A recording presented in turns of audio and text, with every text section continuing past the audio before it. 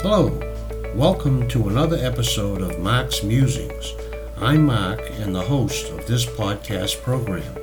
You can find us on the web at wctv.org/podcasts and also on itunes.com and soundcloud.com. You can also find out more about me and my writing at my website, markryanbooks.com. The format of each episode of Mark's Musings is normally in 3 parts: a reading from one of my short stories, an author interview, and finally, a discussion of my writing routine. However, today we will devote the entire episode to an author interview. In this segment, we are glad to have with us author-writer Larry Sanford. Larry is a local writer and a member of the Writers' Critique Group at the Wilmington Public Library in Wilmington, Massachusetts. Larry has written a book called CIA Knock Not, where he tells a fascinating story of his time in the CIA and a behind-the-scenes look. Although no secrets are divulged, Larry questions the actions of certain government agencies that preceded the Vietnam War and other international events. This interview is a prelude to the book and a story of Larry's life that formed his opinions and led to his writing venture. Stay tuned and we'll be right back.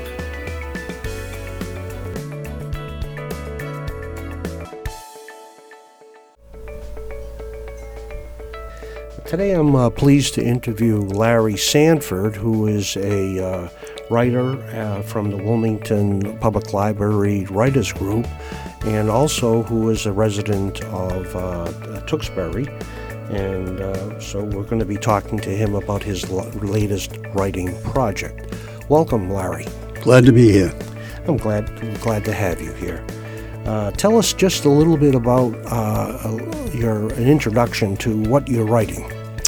I'm writing a book called CIA Knock Not. The knock is NOC, which stands for non-official cover. And the not means I was not successful as a CIA knock officer. And I was inspired to write this book from a presentation of a former CIA man at the AFIO meeting I attended in Greater Boston a couple of years ago. And his name is Glenn. And his presentation brought back the reasons why I left the agency. He described his 20-plus years career in the agency and the bureaucracy and government issues. But it also brought back the reasons why I joined the CIA. And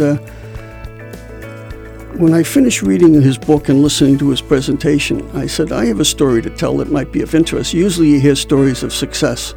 And this is a story where I wanted to explain that government bureaucracies and government systems can present problems. I believed in the agency.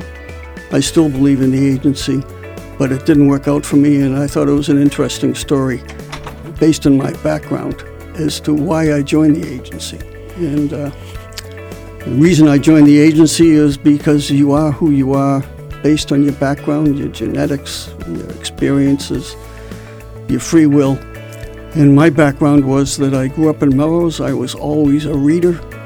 I grew up in a successful family that was loving and believed in education and was educated. I had aunts and uncles who were college graduates, which was fairly rare back in the 1920s. That sounds very interesting. Did you have other siblings in your family too? I was the oldest of 5 in an Irish Catholic family, which means I was the fair-haired boy, and I had 3 younger sisters, so I was basically spoiled rotten. That sounds terrific. Afterwards, did you go to school in Melrose? Or I attended excellent Melrose grammar schools. Grammar school. Yeah. And then I went to St. John's Prep in Danvers, and from there I went to Boston College and majored in business. Okay, that sounds great. Yeah, and then afterwards you joined the service, or? Well, when I was at Boston College, I majored in finance, and I was in the honors program. And so when the senior year rolled around, companies came to campus to interview for postings. And the only companies I interviewed were international companies.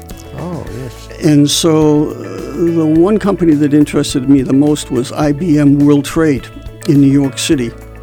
And it was located right across the street from the United Nations building. And so I accepted the job offer, a princely compensation of $6,400 a year, which in 1962 was one of the highest salaries offerings in my class at BC. So I moved to New York City upon graduation in 1962 and roomed with two other BC guys who were accounting trainees with Price Waterhouse. But in 1962 we had the draft, and I never really considered too much of it being an issue other than the fact it was my duty to serve in the military to protect America. And I think most of my peers served in the military, and most of my peers in 1962 anyways did not think it was something that was an undue burden.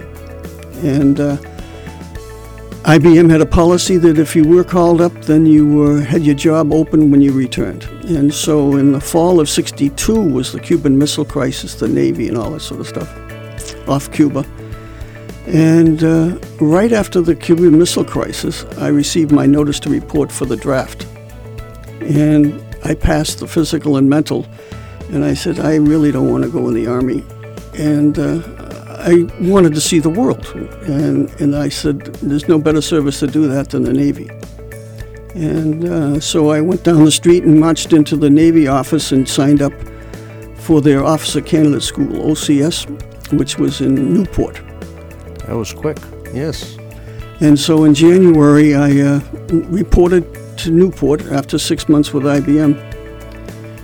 And when I left New York, I said, I don't think I'm going to ever come back here. The city was too big, too dirty, too noisy, and I couldn't play much golf. And golf has been an issue in my life all my. And so I went to OCS for 4 months, and I did well there. And I didn't realize this until afterwards, that the Navy actually pays attention to your dream sheet, your wish list. And so halfway through OCS, they said, what did you want? I said, well, I want to be on a small warship like a destroyer, and I want to be in the Pacific Fleet. I figured living on the Atlantic, it was easy to see. I've never been to the Pacific, they said. And I ended up getting an assignment on board a destroyer home ported in Yokosuka, Japan, which is an hour outside of Tokyo. And while I was going through OCS, I became friends with a guy named Bill Stanford. And we went to law school together for 7 weeks, and then the Navy says, you got 3 weeks to get across country to pick up a plane to fly to Japan. And Bill was in the same squadron as I was. And so I put an ad in the Boston Globe saying Navy officers willing to drive car across country. The guy calls us up, drive my Volkswagen to LA? Sure. Okay, I'll give you gas money. So Bill and I took off. We spent 3 weeks traveling across the country, going through the Badlands and Yellowstone, and it was really a terrific trip. And we landed in San Francisco and flew to Japan. And so for the next 3 years, I served aboard the destroyer. My first assignment was electronics material officer, and followed up by communications officer. So they were really good gigs, and I've always said the Navy runs by senior enlisted and chiefs who really run the service. And being in that particular segment of a ship, the radio men and the electronic technicians, they're really a superior bunch. So I had no problems with them or the chief, and it was an enjoyable post. And while in Japan, we went to Africa, we went to Australia, all over Asia, Korea, Okinawa, Japan, Taiwan, Hong Kong, Philippines. You really traveled to quite a lot of places there. Yeah, that was great. It was a great tour duty. And I was single, and I had good captains aboard the ship and good senior officers, so there was a real sense of camaraderie and respect for their performances. And after a year, we were rerouted to home port in San Diego. And going to San Diego, we were going to go down through the South China Seas to Australia and then through Samoa to Pearl Harbor, then to San Diego. So it was a great trip going home, too. And while we were going through the South China Sea and the Gulf of Tonkin, we were relieved on station in 1964 by the Maddox and Turner Joy. Usually in Navy travels, the destroyers would be around a carrier task force. And so a particular carrier would be in the Gulf of Tonkin, and there'd be four to eight destroyers around it. And the destroyers that relieved us on station, from which we then went down to Australia, was the Maddox. And that was the ship that the supposed Gulf of Tonkin incident took place. Oh. And we all know now that that incident was not an incident, that the whole Gulf of Tonkin resolution was a false premise and deception by senior Washington, and I would say Ivy Leaguers mostly, who deceived America on the resolution, deceived America about Vietnam. Oh my God! And so, we went to San Diego. We stayed there, and then I came back one more time to Vietnam for a 6-month tour, and then got out in May of 1966. Came home again. Bill Stanford and we came home. It took us 8 weeks to come home. We traveled all over the country together again. And I came home and I played golf for a while. I was a good golfer. I was golf captain at BC. My father was a golfer. My sister's a great golfer. And I said, I'm getting kind of bored waiting for Babson to start in the fall. I think I'm going to go to Europe. So my mother said, where are you going? I said, well, I know I'm going to land in Luxembourg. That's all I know. So I went to Europe on Art Frommer's Europe on $5 a day.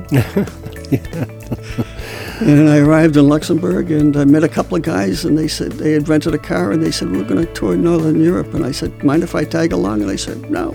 So I jumped in the back of the car. For 6 weeks, we traveled around Northern Europe, Germany. And what an adventure. It was great. It was really, and in those days, you get almost, I think we hit the budget of almost $5 a day. I mean, things were,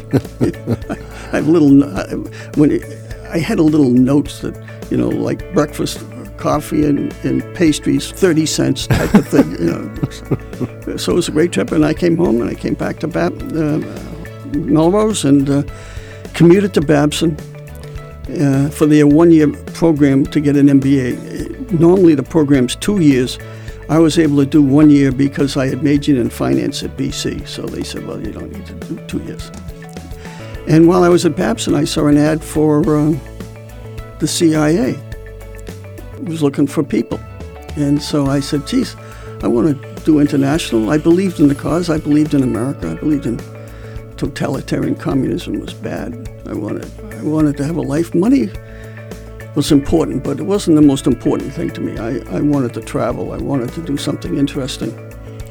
And so I said, I think I'll check it out. And they accepted me, and I went down to Washington in the summer of '67 and went through their training program, which included the farm, jumping out of airplanes, and jungle warfare in Panama. It was a great group of trainees that I was with, a very talented bunch and smart, dynamic.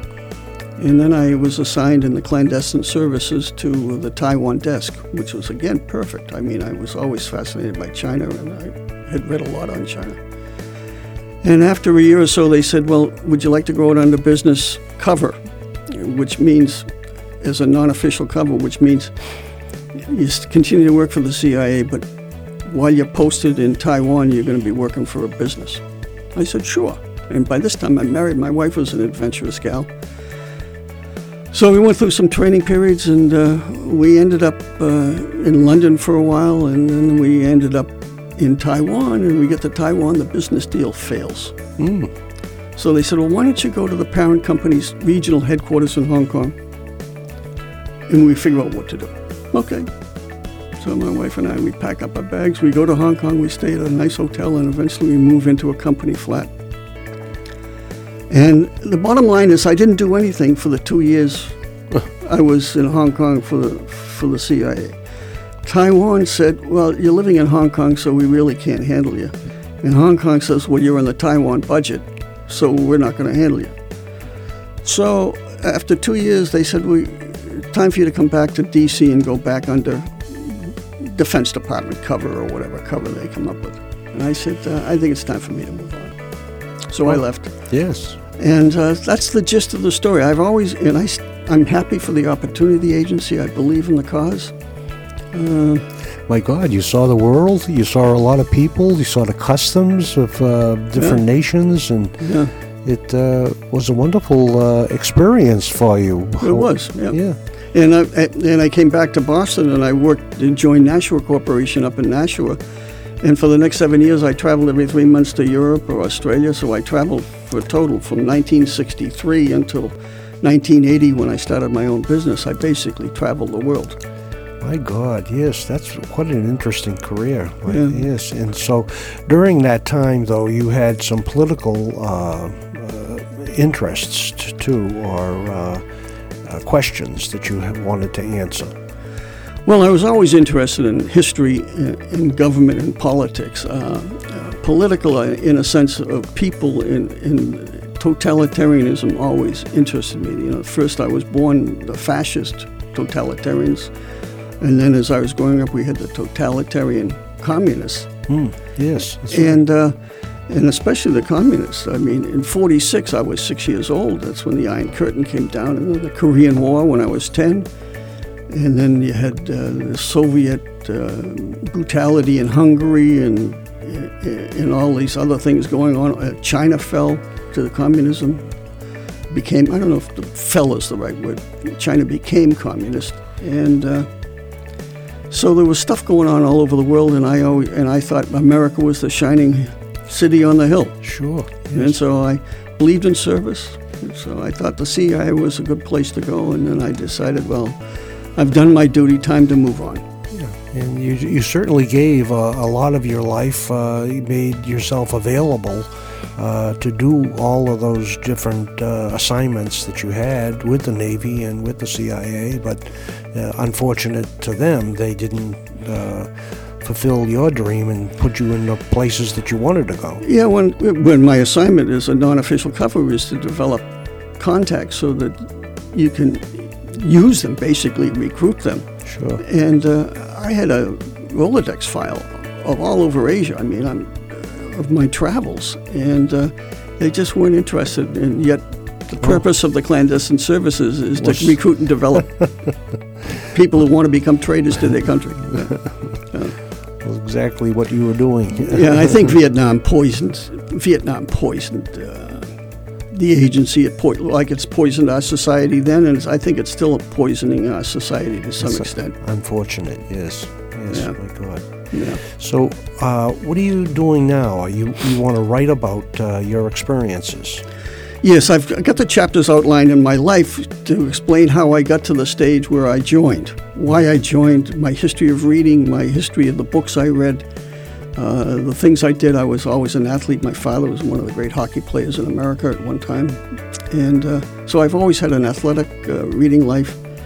And so the chapters were based on my experiences growing up in Melrose, St. John's, BC, IBM, and then joining the agency after the Navy. So the Navy I've been having fun writing it because I have tons of slides from my Navy days. Oh, good. So I'm transferring them into digitizing them. That takes time. Yes. So I always like pictures in books, so I'm going to have some photographs in the book. So those pictures bring back a lot of memories too. Yes. So. Yeah. And I'm still in contact with some of my buddies from the Navy. So. Yeah. So it's almost you almost have a photographic diary, so to speak. You know, you just in the Navy. I had a logbook of where we were. Sometimes, I mean, it was just a few scratches here and there. Yeah. My travels across the country with Bill Stanford, I kept a diary, and when I traveled to Europe, I kept a diary. All my agency work in Hong Kong, all those files. When I left, I threw everything away. I never kept anything. Sure. So as far as you're concerned, it's not classified information, that you're just general knowledge of the country at the time. Yeah, and there's some names I throw out. They might question that, but the names that I actually, if I weren't able to find them on Google as being listed as outed as CIA, then I came up with a phony name. So the only names that I actually mentioned, like my boss, he died recently, and it was listed in his obit that he was CIA. Yeah. So I don't see where I'm exposing any state secrets if I mention his name in my book. Sure, that sounds reasonable there. So at this point, you've done a lot of writing, and you're pretty much finished with a lot of the chapters, and you're putting it all together, and you're a member of the local writers group, and so we're trying to help you along and guide you to help completing the book. Yeah, Barbara Alvarez is a terrific gal, and she's very smart, and she has a lot of insights into social media angles and also writing, and she has interesting people come in to talk to us once in a while. So I found her group to be most helpful as far as having my strategy unfold. Like a perfect example, of course, is do I go with an editor, or do I self-publish? And so we've discussed that at a couple of meetings. That is a big question. Yeah, I've struggled with that too. So at this point, you have most of your book written? Or? Yes, it's the first draft has gone through, and now my wife, who's very smart, she has an MBA also, and my sister, one of my sisters who's a retired professor, they're basically ripping it apart from a grammar, punctuation, logic, duplication issues. But so the first draft is done, and hopefully by the end of the year it will be completed, and by then I will have decided which way I'm going to go as far as publishing.